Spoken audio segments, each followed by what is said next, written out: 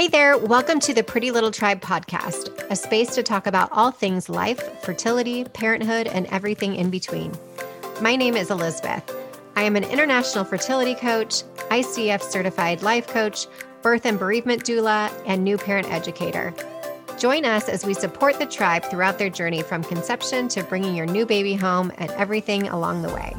See you in the episode.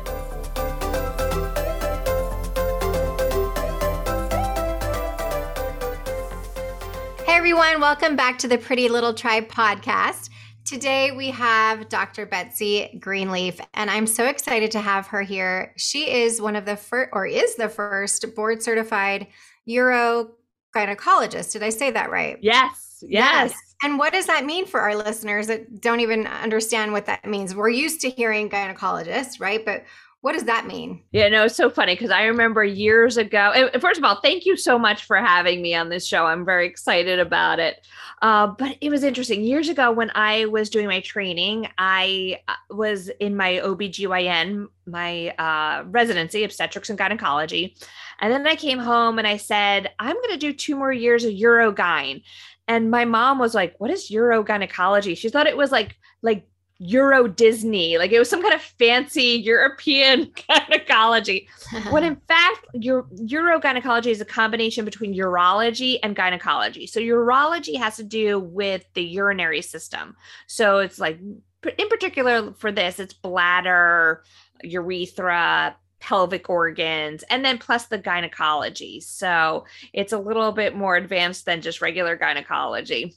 Yes. And gosh, well, someone who's had years of UTIs, I'm like, God bless the fact that you're specialized in all things around that, because I think, well, there's that. And then there's the action of having had 3 kids, and not just having 3 kids, but even one, right? It changes everything down there and the situation. And I remember always understanding when I was growing up that, well, it's only if you have a vaginal birth that you're going to have any sort of issues around that. And I can attest to 3 C-sections. That is not the case. Can you explain that for listeners as to, I guess what I'm alluding to, first of all, and why that is that it's not just for those that have had vaginal births? That's the thing is, for women who've had babies, they kind of had a clue what's going on because they may be experiencing this right now, but this is something like with pelvic health and what happens in pregnancy and childbirth that doesn't really get talked about a lot. So, not only does like the general population doesn't know the things that could possibly happen. I mean, I didn't know when I went into this as a field, and, here we are. There's a lot of, it's something, I guess, really that we don't talk about a lot. And so that's one of my goals, is try to normalize this conversation. But unfortunately, pregnancy, childbirth being the most common things can really damage the ligaments that hold everything up in our pelvis. So our pelvis is the area between our belly button and our thighs, and it's all the organs, nerves, muscles in that area. And so the interesting thing about it is it's really just this open hole to gravity. I mean, the only thing that's holding everything in our body is the fact that we have muscles in the bottom of our pelvic floor and skin and some ligaments, and that's it. So what can happen is those ligaments and tissue can get damaged from just pregnancy alone. We often think about it as in someone who gives vaginal birth that it damages those ligaments, but pregnancy alone can do it. So that's why even women with C-sections can have problems. And then I have women who've never had babies, never, been pregnant, and you can damage your pelvic floor lifting something heavy, vomiting, coughing. Sometimes I see gymnasts from landing, like the hard landing on the ground, they can damage it. And I know I hear you, like, here I am, a urogynecologist. And so when I had my babies, I was like, oh God, I know what can happen. So I had 2 elective C-sections, which you could kind of do at that time. And because I was like, I want to just bypass damaging my pelvic floor. And then I ended up developing a prolapse where things started like kind of drooping and dropping. And so my colleagues laughed at me because I ended up having to have surgery to have it corrected, avoiding a vaginal delivery. Right. So, it got you anyway. So, is there any way to prevent that? Like you're saying, like if you haven't had children before and maybe you are doing these things, is it just kind of up to chance that it can become damaged, or is there a way to be strengthening that area, excuse me, or doing anything else that can prevent the situation from happening? And how much attention do we need to be putting on this area that we're not paying attention to at all until there's a problem, really? Yeah, well, the statistics are 50% of women will develop a prolapse. So that's pretty high number. So half of us, half of people listening out there may have it and not even know it. So Can you define what a prolapse is yeah, again for anyone who may not be knowing? exactly. So prolapse is when things are kind of drooping and dropping. And the reason why that happens is we have the bladder. Like if I cut our body in half and I looked at things from the front and I cut it in half, like left, like half of your body was like your right part of your body and now the other half was your left part of your body. And then I looked at it from the side. The very front of your body has the bladder. The middle has the vagina, uterus, and the back is the rectum. And so when we look at it in a picture like that, there's only really, really thin tissue and ligaments in between the bladder and the vagina and the vagina and the rectum. So what happens is really everything leans on the vagina, and if it's where it's supposed to be, those ligaments and that strength of that tissue holds it up. But what can happen is you can develop a prolapse where the bladder starts leaning on the vagina and it actually starts to push the vagina out of the body. So we often refer to this, women will refer to this as like their bladder dropped, but it's really more like that the bladder is pushing the vagina out of the body. Same thing with the rectum. The rectum could be pushing the vagina out of the body. Or you can have a uterine prolapse where the top of the vagina, the uterus just kind of drops and now comes out of the body. So And do you physically see it? Like sometimes you do. And that's like, sometimes women will just like, they don't like feel like things are just not quite right. Things feel maybe a little bit looser down there than it had in the past. Or sometimes people will start actually feeling something bulging out of the vagina. And, women often will come into the office and be like, oh my God, is this a tumor? What is this? Or severe cases, the vagina can actually turn inside out like a sock. what? And like everything can be hanging between your legs. What? And this is the thing, we don't talk about this. I mean, I remember the first time I was editing a chapter in a textbook and I had my husband like reading it just to be like, and he's non-medical and I needed him to read it just to double check something. And he saw the picture of this happening. He was like, what is that?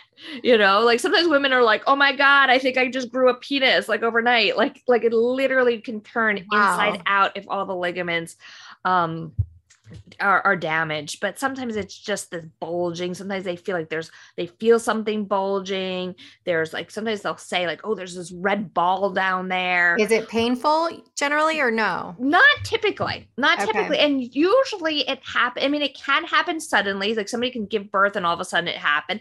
But a lot of times it happens over a number of years, with something like a pregnancy or childbirth starting that typically, like I said, there's those other reasons that can cause damage to that tissue.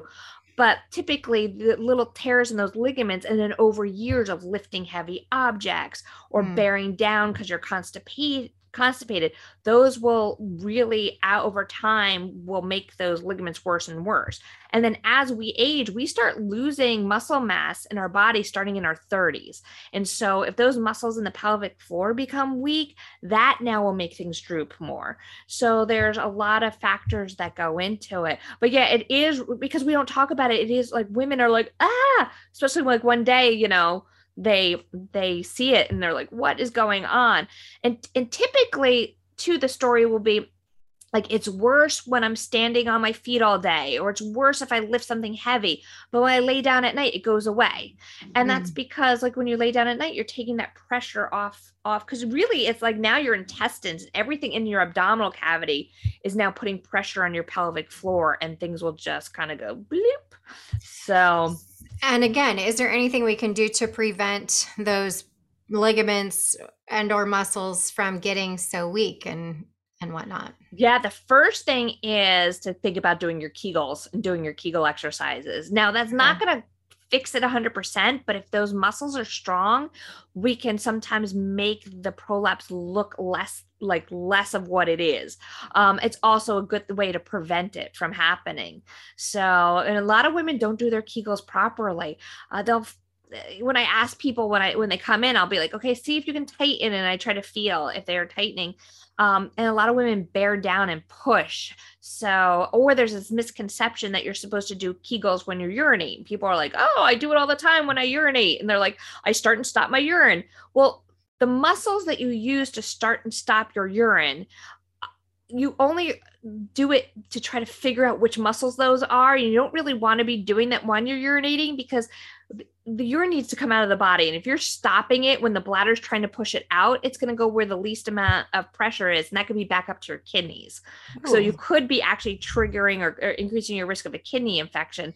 So I tell people, like, yes, those are the muscles that you want to use. And if you need to try to figure it out when you're going to the bathroom, that's a great way. Or like, think about like, all right, if you were in some like amazing public situation, maybe you're speaking on stage or something like that, and all of a sudden you have to fart, like those are the muscles that you were like desperately trying to tighten to hold in that fart, because you're like, I don't want it to come out. Same muscle. Sometimes when you think about holding in gas, it actually makes more sense. But so that's how you do like your Kegels, and you do it where you like tighten for 10, you count to 10, then relax. Or you can do what's called quick flicks, where you tighten, and do that 10 times and then relax. And then you keep repeating them. Or sometimes I even have patients that their muscles are so weak, they can't even trigger those muscle contractions. So sometimes we need to do things to kind of strengthen those muscles to begin with. And that could be just sitting in a chair with a ball between your knees, or a pillow, or even a towel that's rolled up, and then squeezing your knees together. And that will also trigger pelvic floor muscles. And then in my office, I got a really cool device. It's a magnet chair, and you sit on it, and it does your Kegel exercise at 80 times what you're able to do yourself. So it really can get those muscles going. But so yeah, keeping the muscles strengthened is great. Avoiding smoking, really, because we know that smoking weakens the tissue. So smoking puts you at a risk of also other types of hernias. And this is considered a type of hernia. Interesting. Avoiding constipation. Now that's a really difficult one. I think a majority of women that I see in the office have some sort of history of constipation. So, and that's a little bit harder, but eating a healthy diet and drinking enough fluids, which 75% of Americans are chronically dehydrated. So we're not drinking enough, but we need more fiber in the diet so we don't get constipated, because you really don't want to be bearing down, because that pressure could be making those little rips and tears in those ligaments worse. A lot of women, we try to be tough, and, we're doing things around the house. We're lifting heavy objects. You want to remember to be like those weightlifters you see on TV, and they're like blowing out as they're lifting something heavy, because they're trying not to give themselves a hernia. And that's the same thing, is either avoid lifting heavy things, or if you have to lift something heavy, don't hold your breath, blow out. And that can decrease the risk of damage. And some of it is they've done biopsies of people who have a prolapse versus those who don't. And they found that there is a genetic component, that some people just have weaker tissue. But I always say, just because, maybe it runs in your family, like hernias may run in your family, it doesn't mean that you have to be the one that has that. Nutrition really does play an important role in how healthy your tissue is. So staying away from inflammatory foods like sugar, dairy, wheat, and processed foods is going to all help, your tissue, if you're eating more vegetables and lean proteins. So and is there any way that we can see how that is affecting the change, or is it just kind of knowing that it's working and kind of? Yeah, it's pretty much knowing it's working. And then, really, and even then, so when it comes to, say, if you have a prolapse and you're like, what is this? What do I do? Some people are very scared about having sex because I think it's going to make it worse. You're not going to make it worse with sex. That's really, it would be pretty rare. And I mean, I guess it depends on how aggressive you are with your sexual activity, but you really shouldn't be making it worse with sex. People try to think that they're going to avoid, avoid all activities, even exercise altogether. Like you really still have to live your life and be healthy. But there are so many things that can be done if you have a prolapse. And I tell my patients all the time, surgery should be your last option, because a lot of doctors, because they're trained as surgeons, and hey, I was like this when I first came out of fellowship. Like I was like, oh, you have a problem, let's fix it. But really, there's so many risks that go along with surgery that the benefits have to outweigh those risks. And now, if it's affecting your quality of life where you're like physically can't function or mentally can't function because of it, that's a good reason to have surgery. But really, the problem that people think about, they think, oh, I'll just get surgery and it'll be fixed and that'll be it.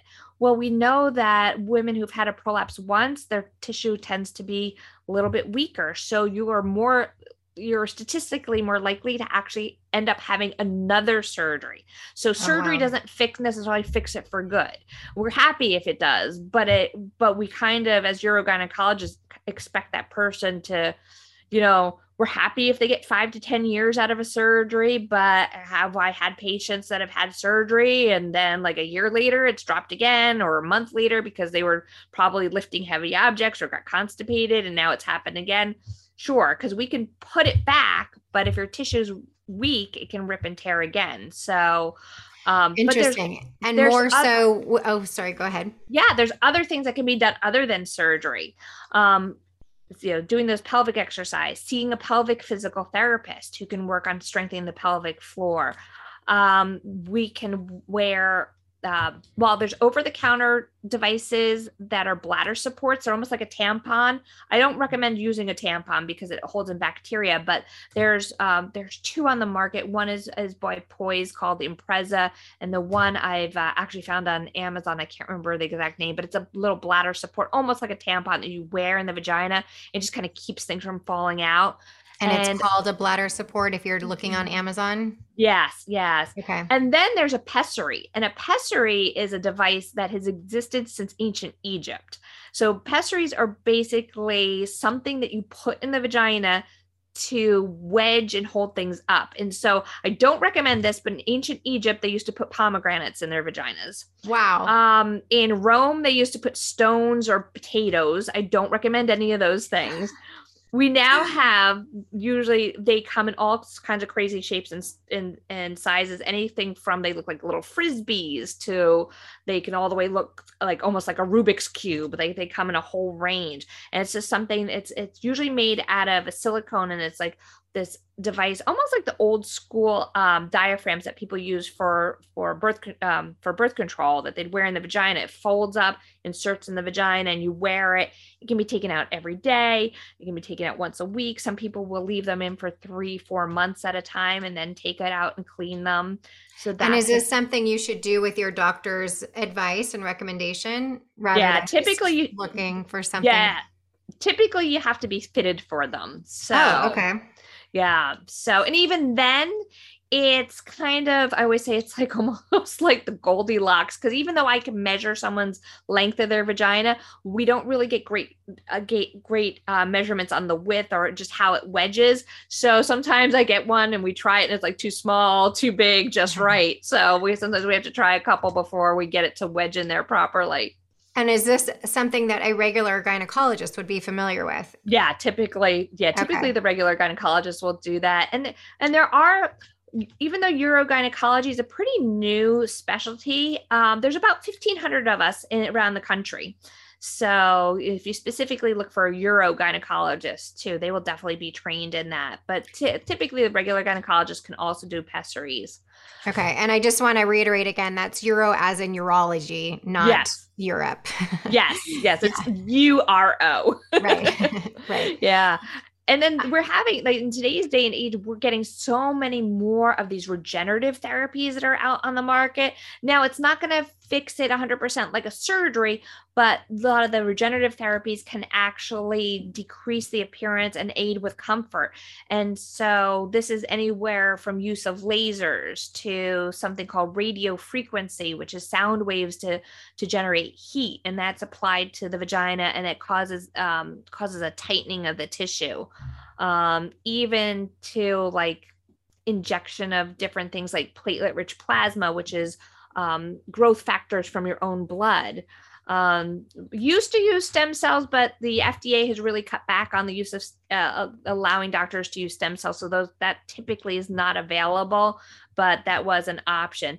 Those regenerative therapies, unfortunately, are not typically anything that's covered by insurance. That's usually something that patients have to pay for out of pocket. Okay. And so if somebody comes to you with incontinence, right? Like I had a baby or haven't had a baby, and every time I cough, sneeze, jump, whatever, I'm peeing myself. What is the recommendation for that before surgery? And then second to that question is, what is happening in that surgery? Are you, what is it, fixing the ligaments, the bladder? Like what's going on there?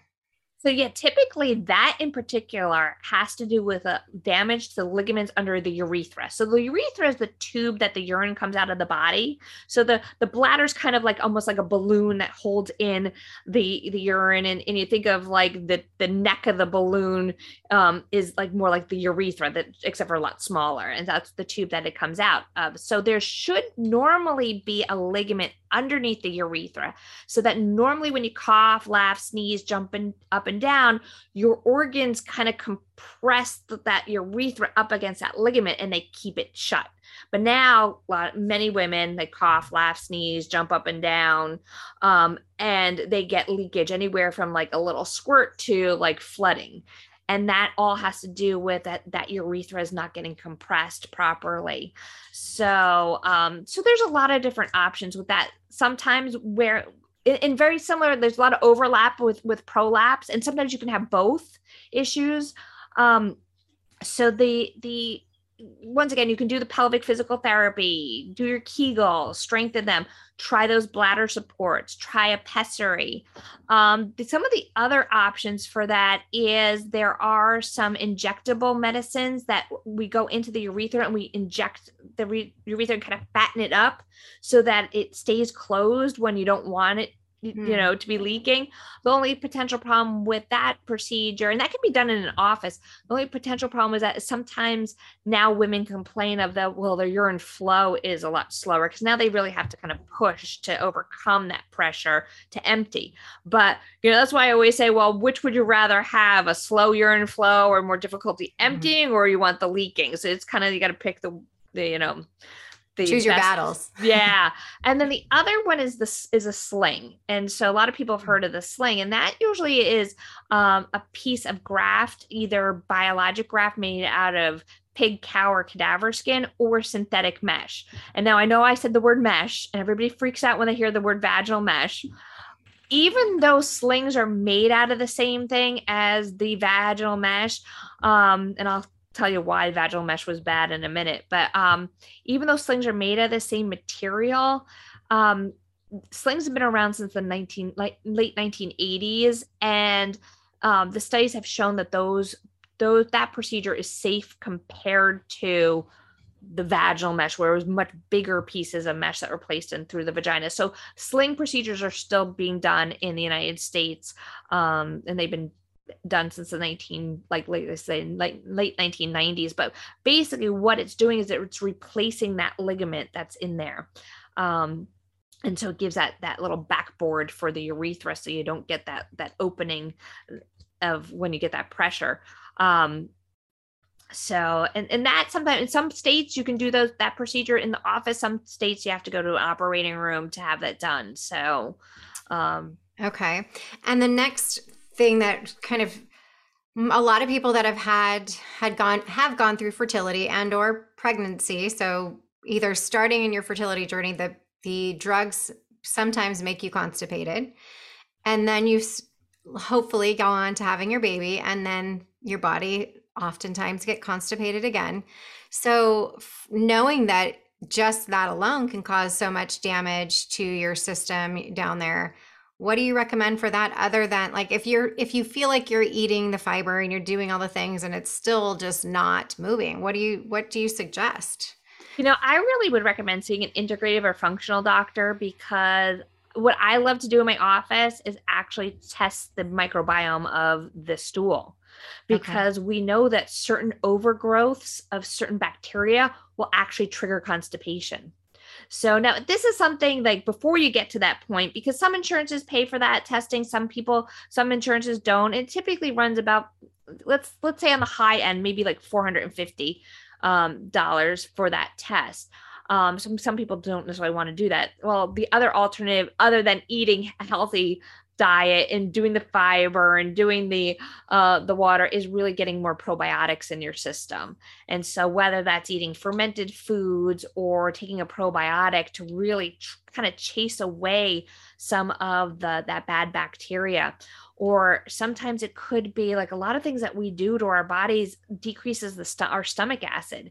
And if our stomach acid is decreased, that will throw off our gut bacteria all the way down. So unfortunately, when you get that stomach like ache, taking like a Tums or a Pepcid or something like an antacid is probably one of the worst things you can do for your stomach, because you're just going to throw everything else off. So even Because I know I was into the Costco size Tums through each pregnancy. yeah, it's tough, but actually, and it took me a little while to get used to drinking this, but now I love it, is actually putting like a little bit of apple cider vinegar in your water and Okay. drinking that. I mean, like I would work up, I wouldn't do more than like a teaspoon in there, but like I don't even do that. I put a little splash, but just working, like having something that's a little bit more acidic. Even lemon juice in the water. Okay. And then the next question to that is, at what point do you know that the constipation is a problem? Oh Is it, yeah. if it's going on for a certain amount of time, is it because you haven't had a bowel movement in X amount of days? Or like where do we realize, okay, I'm causing damage here, I need to go see a doctor, versus like, oh, I'm constipated? Yeah, I think really if you find, that's a great question, because constipation can be defined a number of ways. It could be like infrequency of bowel movements. So, but somebody having a bowel movement once or twice a day may be normal. Somebody having a bowel movement once a week could be normal for them. But Mhm. if there's like a change in that frequency, then you want to go see a doctor. Also, when I talk about constipation, I'm always a lot of time I'm probably more focusing on like if you have to strain really, really hard to get that bowel movement out. That's what I get worried more about. Like, what am I doing? Like, am I straining? I think that really can damage the pelvic floor when you're doing that. So if you're finding that that's really kind of the way things are happening, then I would definitely see a doctor. Other things I could think of too is a lot of us are magnesium deficient. So sometimes taking a magnesium supplement at night, specifically, because the reason why you take magnesium at night is because it also has a sedative effect on the body. So it actually is very calming. So, but you got to watch with magnesium, because some of them will cause you to get The diarrhea. other direction. That's So that's me. I typically like something called magnesium glycinate, because magnesium glycinate doesn't tend to have that diarrhea crampy side effect. But that's another thing that can be done. Or sometimes they used to think, and some people they'll say coffee will make them go. And I think that, and that's usually me, that actually helps me go. But they've also found it's not necessarily the coffee or the caffeine, but it can be just the warm fluids. Hmm. So just drinking tea or having broth or even just warm water, like hot water, that can sometimes get the bowels to go. Well, I'm so glad that we touched on that, because I never would have equated bowel movements to pelvic health floor, right? And constipation, that would be causing damage. And I'm sure a lot of people listening, it's helpful to know that in regards to the fact of what is going on with us as a whole that could be potentially causing some other issue going on, which I think is really great to know. And before we go, I just want to also ask, I know you are the vagina specialist, is there anything that we should know as a collective for women around our vaginal health and or how that relates to, I don't know, anything that we should know since you're our specialist and we have you here today? Well, here's one, and this one we could probably even do a whole nother show on this one. Let's do it. Is the microbiome of the vagina. So there's so much research now going on about microbiome. So microbiome is the small little micro environment in which bacteria live. So we know that the microbiome of your skin is different than what's in your mouth, but then what's in your gut and what's in your vagina.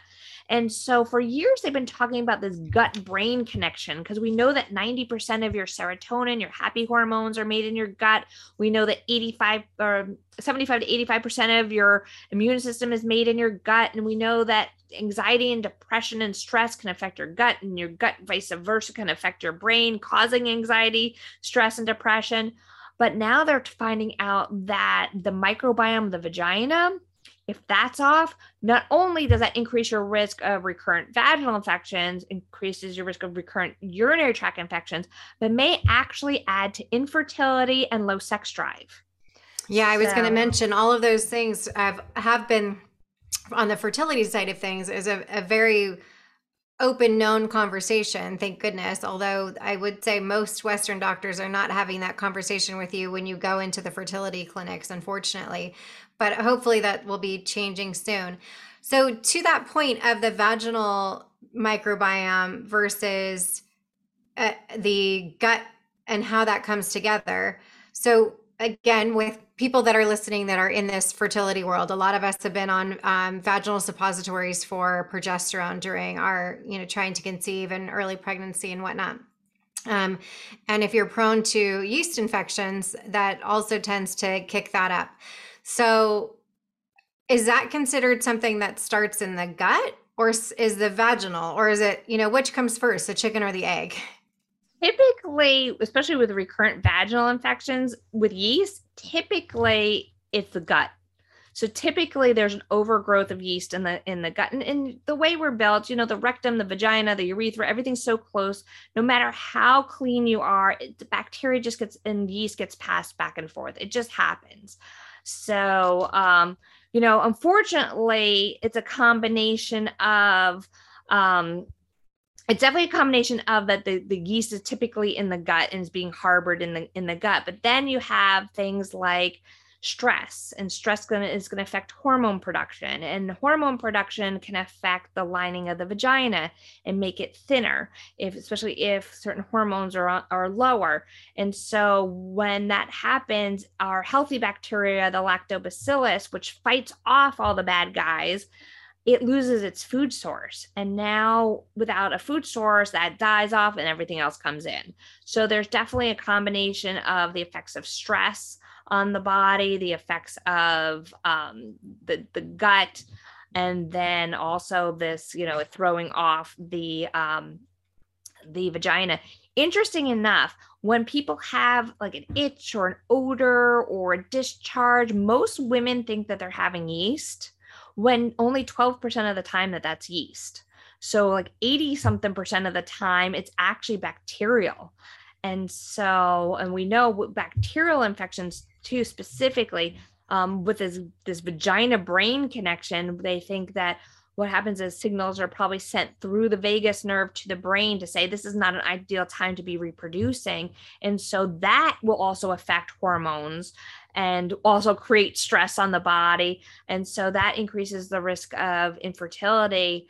And then also that's how it affects sex drive, because it's telling the brain, like, this is not an ideal time to reproduce. So we're going to dampen the sex drive too. So right. It's just really amazing how it's all interconnected like that. Yeah. And is there any way to know the difference unless you go to get a vaginal culture done every time you may be having something going on? Yeah. And that's something I really advise patients to look into it. And there's something you may even have to ask your doctor to do a specific test, because the typical regular like cultures just really aren't giving the answers that people need, and which I don't understand, especially in the traditional medical world.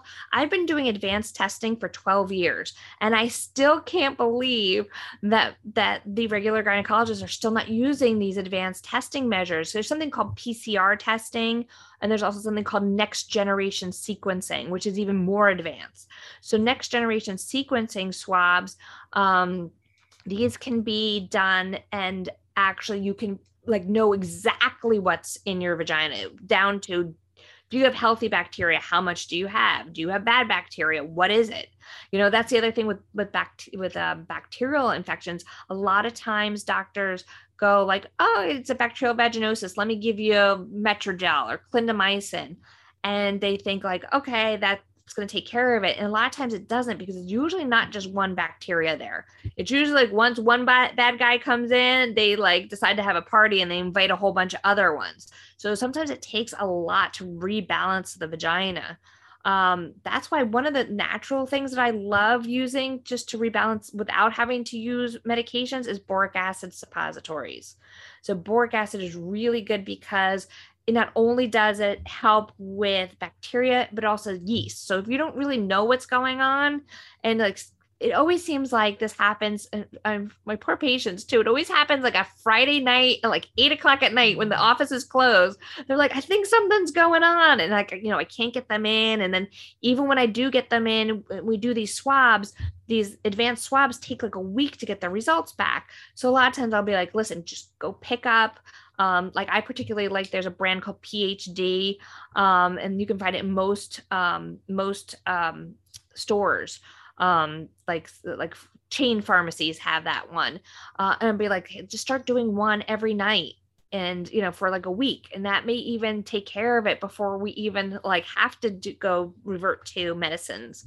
So Interesting. And back to your point, I think this is a whole nother show on things we can do to help our vaginal microbiome, because as you mentioned, the stress that it causes on your body, and or vice versa, right? The stress you're going through because of maybe going through your fertility journey or whatever it may be could be causing this, and how that all intertwines to the mental health, and on and on and on. But I just want to thank you again so much for being here today. How can people find you and follow you and get all your great information? yeah, sure. So follow me definitely on social media. I'm in one form or another. I tried to get all the same names, but it didn't work out. But if you look at Dr. Betsy Greenleaf in one form or another, you'll find me. And I have pretty much every social media platform known to man. Pretty much I'm on there. You can find me there. My office is greenleafbewell.com. I also have another website, Dr. Betsy Greenleaf. And I know we're talking more fertility, but I have a summit for women who are perimenopausal and menopausal, and women who want to know more about what it's like to be menopausal, coming up, called the Happy Vagina Rally, and that's at happyvaginarally.com. And Amazing. one last place is the Yes. pelvicfloorstore.com, where I sell pelvic health products. Great. In fact, I was just saying today that the, women's health in general is so important. So it's not just about this small portion of our life where we're in this fertility aspect necessarily, but big picture of our physical health around women's wellness. So I think it is really important to have an understanding of what's to come if you're not quite there yet. And I feel like I'm very quickly getting onto the other side and noticing some of those changes. So I'm excited to check that out myself. Where is your physical office if anybody is local to you? Sure. I am located in Howell, New Jersey. So pretty much smack dab in the middle of the state of New Jersey. Okay, well, easy to get through too. If you're not in the state, easy to get there for flying into Newark or flying into Philadelphia.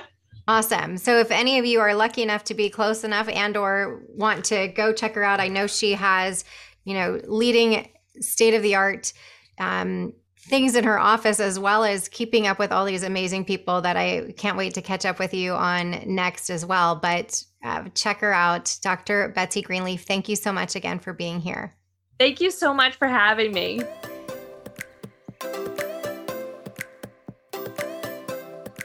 Thank you for listening to this episode of the Pretty Little Tribe podcast. Follow up on Instagram at the Pretty Little Tribe or at ElizabethKing_coaching for updates, resources, and a community to connect with. If you are looking for extra support and tools to guide you along your TTC and parenting journey, visit elizabethking.com. Don't forget to rate and review the podcast everywhere you're listening for a chance to receive a special gift. Visit elizabethking.com/Pretty Little Tribe podcast for more information on how to enter. Any review counts. I just appreciate your honest feedback so I can provide you with the best support possible in your TTC and parenthood journey. Thank you so much for listening, and we'll see you next week.